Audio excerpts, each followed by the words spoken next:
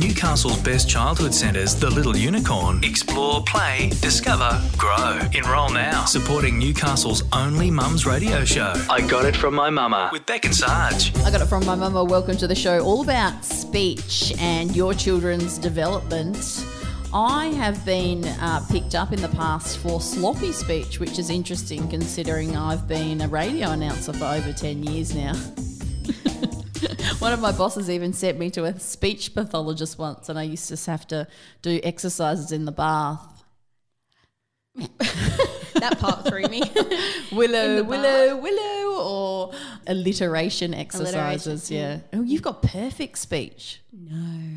Yes. No, that's just my mother, my Austrian mother, who pulls me up on everything. Oh, really? Mm-hmm. That's not really speech anyway. Yeah. That's not Lauren, who we're going to talk to. Yeah. That's not what she's all about. She's all about the techniques and ways that you can help your child if they're having problems developing other issues with speech, I guess. Yeah. And it's such a common concern, I think, from parents these Absolutely, days. Like yeah. Really and like that can range from so many different things, like the child not speaking at all and when they should speak and what they say and how they say it, and all the way to really bad, big concerns like a speech asphyxia or whatever it is, that kind of thing, and how whether they've got lisps and stutters and all that kind of thing as well. So I know my own personal journey with my daughter, Grace, was that she just was mute until 3 and she just didn't speak. And I think now, looking back, it was worrying and you panic straight away, but looking back, it was simply because her older brother was talking for her. And okay. And it can so be how common is that? Do you know? Quite common. Okay. And I guess you choose to do something about it or you choose not to do something about it, and a lot of people can just write it out and it might fall into place. Okay. I had advice from a health nurse when she was 2.5 that I should definitely be doing something about it because she just didn't speak.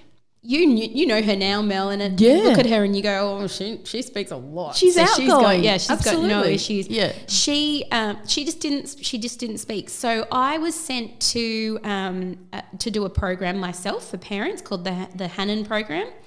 And after, I think, about 12 weeks of going once a week, Grace was just fluently speaking. So coming up next, Lauren Haskins from A Growing Understanding will help you understand your child's speech a little bit better, what to look out for and milestones and when they should be achieving them, and what you can do if they're not quite getting there on time, and whether to worry and seek assist or whether to not be so concerned about it. I Got It From My Mama with Beck and Sarge on Apple, Spotify and NHMNewcastleHunterMamas.com. Thanks to our sponsors, The Little Unicorn, offering quality early childhood education for children aged between 6 weeks and 5 years of age with a focus on fun play-based learning. The Little Unicorn centres have been designed with your child in mind.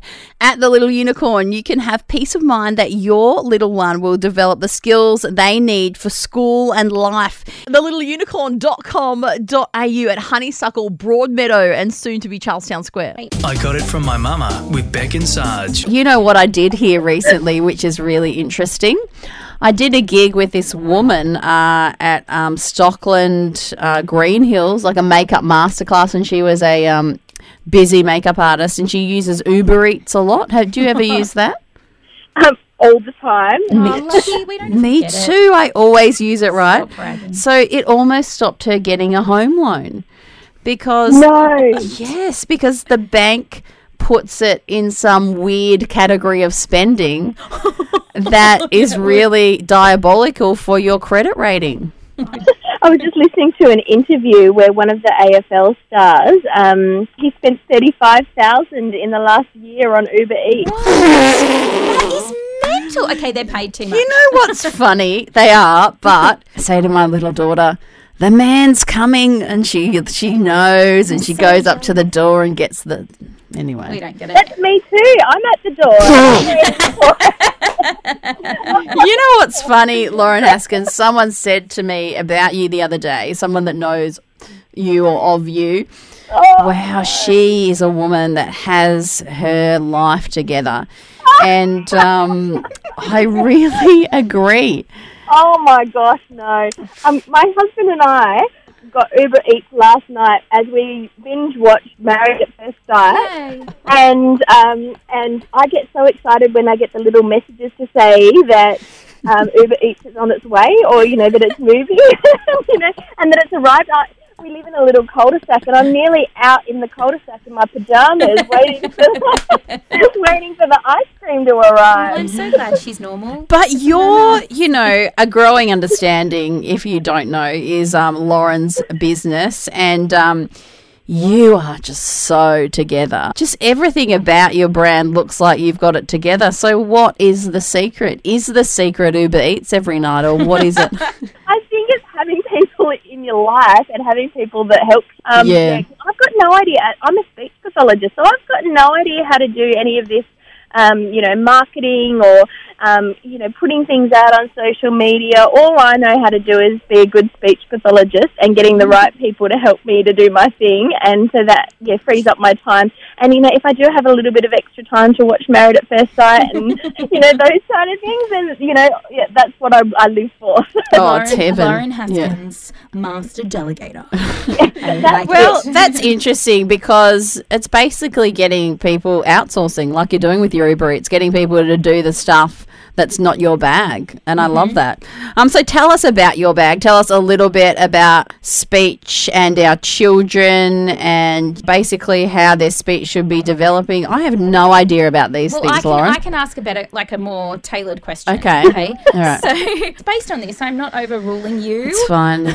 My daughter's now 5, and she is she's had an interesting ride with speech. When she was 3, she was pretty much mute, and it's very hard to believe now, but Wow. Yeah, very hard to believe now, but she literally didn't speak at home and out anywhere. When is it that you should be starting to approach a speech path or approach the health nurses and people like that to say, okay, there could be some issues, you need to go and see a speech pathologist? When is the time?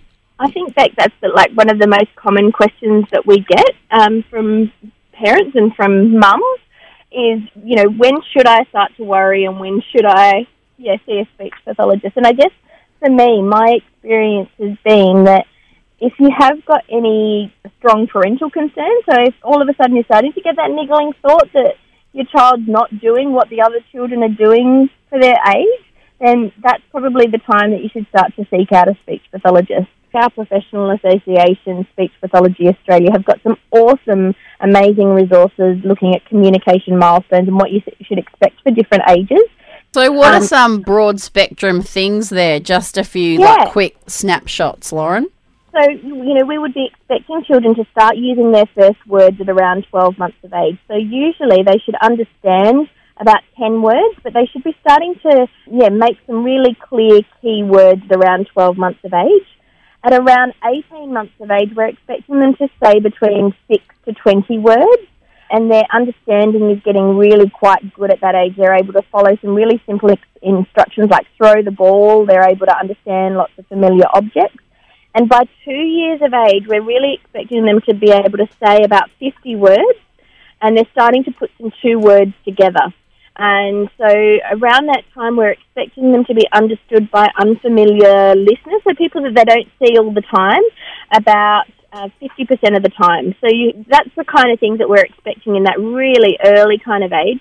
And as they're getting a bit older, by 3 years of age, we're expecting them to be able to say 4 and 5 words in a sentence. Mm-hmm. We should be expecting them to use some really complex language, like they should be able to answer some what and where and when questions. They should be able to have a real conversation on a topic and stay on that for a little while. So we're sort of saying that if a child isn't using language, like in your example, Beck, when you were saying your daughter wasn't saying too much at that age, there's so much that we can do to be getting on top of it really early. Yeah.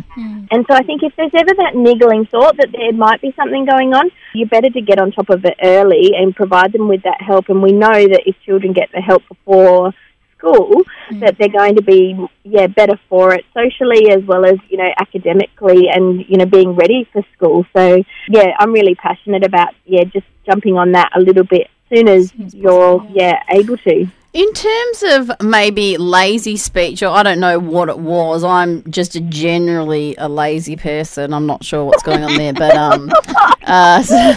I was taken to the speech pathologist. They taught me to put my tongue and rest it behind my top teeth, and it helped out with my S's. I wasn't saying my S's properly. So what are some of the more intricate stuff like that goes on, Lauren, in the later years? So I guess, from a sound perspective, we're sort of expecting to look at how well a child can be understood. And so I was saying, a 2-year-old, we should be able to understand about half of what they say. A 3-year-old, we should be able to understand about 75% of what they say. But in terms of some of their sounds, there are some typical sound errors that we would see happening for younger children that are really normal. So we see a child who's 3 years old that might say cat instead of cat. And they might have difficulty with that k sound. And that's normal for up until about 4 years of age. Okay. And so sometimes it's worthwhile seeing a speech pathologist to go, yeah, that's okay. You don't need to be working on that now. You just need to be aware of it. Okay. And then you can, if it's past the age that's considered normal, to be making that sound, it's at that point that you can provide some help. And that's for things like a lisp, and putting your tongue between your teeth, like what happened with you, Mel. And it can also be other sound errors that can be more complex as well. So, it is just having a look and seeing what's appropriate. I guess, if people are wondering how to help their child that may be having speech and language difficulties, the best thing that they can be doing is, modelling the correct sound or the correct language for them with no expectation that the child needs to say it. So if they say, I can see a cat, they can model, I can see a cat too. I can see the cat sitting over there, and to model that for them. And that's going to be really powerful to help prove some of those speech and language skills just within the home. So stop mumbling, essentially, if you're a parent. Yeah, but I think stop what just Lauren's sporadically referring to reminds cursing. me, I'm a graduate of the Hainan program. When Mel's sort of looking at me going, what is the Hainan program? Yeah. The Hainan, is it? Hainan. See, I can't even pronounce it. But the Hainan program, I'm a graduate of that because of my daughter. And it was so interesting. And I walked out of that program, and I'm going to ask you to explain it, if you don't mind, after. I walked out of that thinking that all mothers and fathers should be going to that program before their children get to that speaking age, because the stuff that I learnt was so valuable. Wow. And I put that to then having my third child be the most amazing speaker there is. And he just says everything possible. He probably says more than the others. Hainan is actually a Toronto or a Canadian-based centre, and it's a foundation and not-for-profit organisation for helping families and helping main communicators to be able to help the children to be able to talk. And that's probably the main premise about it. So it's about empowering parents to be able to get the most and the best communication from their child as part of their everyday routines. So while they're doing mealtime and bath time, and while they're doing their everyday things, that they're actually able to incorporate some language and communication techniques that will support. It's about giving them the opportunity to be able to communicate, and then to be able to structure your own modelling communication to be able to model and highlight your language, which will give them the opportunity to hear and experience that language, and then to be able to use it. It certainly helped my journey. And Grace, I think I'd be too lazy to do that by myself. I think I need to go to Lauren. I'll just have to take my child to Lauren once a week. This is like what Lauren talks about, outsourcing. I find that Lauren is a professional here. And what I liked about the program was that what do you do? Do you do little activities, to make your kids talk better? It's just, and what is it? And this is aimed exactly like the parents, like for you, Mel. You don't want to create more time. You don't need another set of homework to do. You don't want to sit down and have to therapize your child and sit down there and do something extra. So while you're doing all of the stuff that you're doing anyway, you may as well be working on their language. So you have to feed your child, you have to bath your child, so you may as well be working on their language. So this is where it's not creating more work for parents. You don't have to sit down and do any extra extra stuff because you're doing it already anyway. So it's tools basically day to day. It gives you the different way of communicating with your child. Yeah. So, Lauren, what are the differences in how you interact with your child when you haven't done Hanen as opposed to when you have? I guess what I sort of see is that the Hanen approach to intervention is very much about creating opportunities for the child to communicate.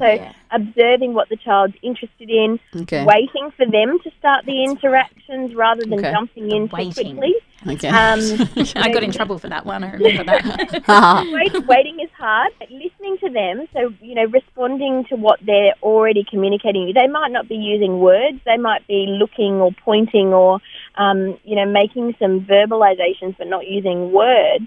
And so by listening and responding immediately and with interest, you're acknowledging what they've communicated, but then adding the words that go with that so that they learn to make that connection between the word and what they're experiencing and what they're already trying to communicate. So it builds upon their skills. So I think what I see with the parents that have gone through the It Takes Two to Talk program and are familiar with the Hanen approach is that they do just take that time a little bit more to wait for their child to start the interaction. Yep. And similarly, when their child does respond and does use language, that the parents are really responsive as well. And what you get is a lot more back and forth interaction. And what about some of the more serious speech issues that arise? What are we looking at here? What kind of telling every second person to F off, or is that more of an attitude thing? Oh, that's me. Oh God, of course it is. They're just mirroring me. Things like that. So dyspraxia or childhood apraxia of speech. So that's where it's a severe speech sound disorder. So you would find that the child was really difficult to understand or wasn't saying a lot verbally. I think also if there's ever any loss of skills, so if the child has been able to do something and then all of a sudden not able to do it, then that already triggers big alarm bells for me to go and seek medical advice and to go and see a speech pathologist. The other things that I think are really important too is that around stuttering, it used to be best practice that there would be a period of monitoring a child who starts stuttering, and we would say, monitor for 6 months or so. Now the evidence suggests that when a child starts stuttering, that you should really see a speech pathologist straight away. Wow, okay. And so what this latest evidence is showing is that there's a big causal link that if a child is stuttering, that it can actually cause social anxiety and cause a number of mental health. They used to think it was the reverse, that the anxiety and things would cause a stuttering, and that's not the case at all. That it can actually lead to social anxiety and a number of mental health conditions. So that if it's not treated, and so they're now saying to get on top of it straight away.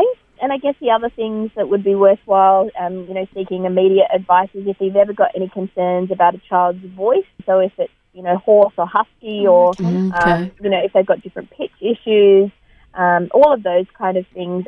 Mine sort of go like, Rah! That's crying. I can't help with that. Okay. A growingunderstanding.com.au. Ask for Lauren Haskins because she's the best. Thank you so much for your time. Thanks. I Got It From My Mama with Beck and Sarge on Apple, Spotify and NHMNewcastleHunterMamas.com.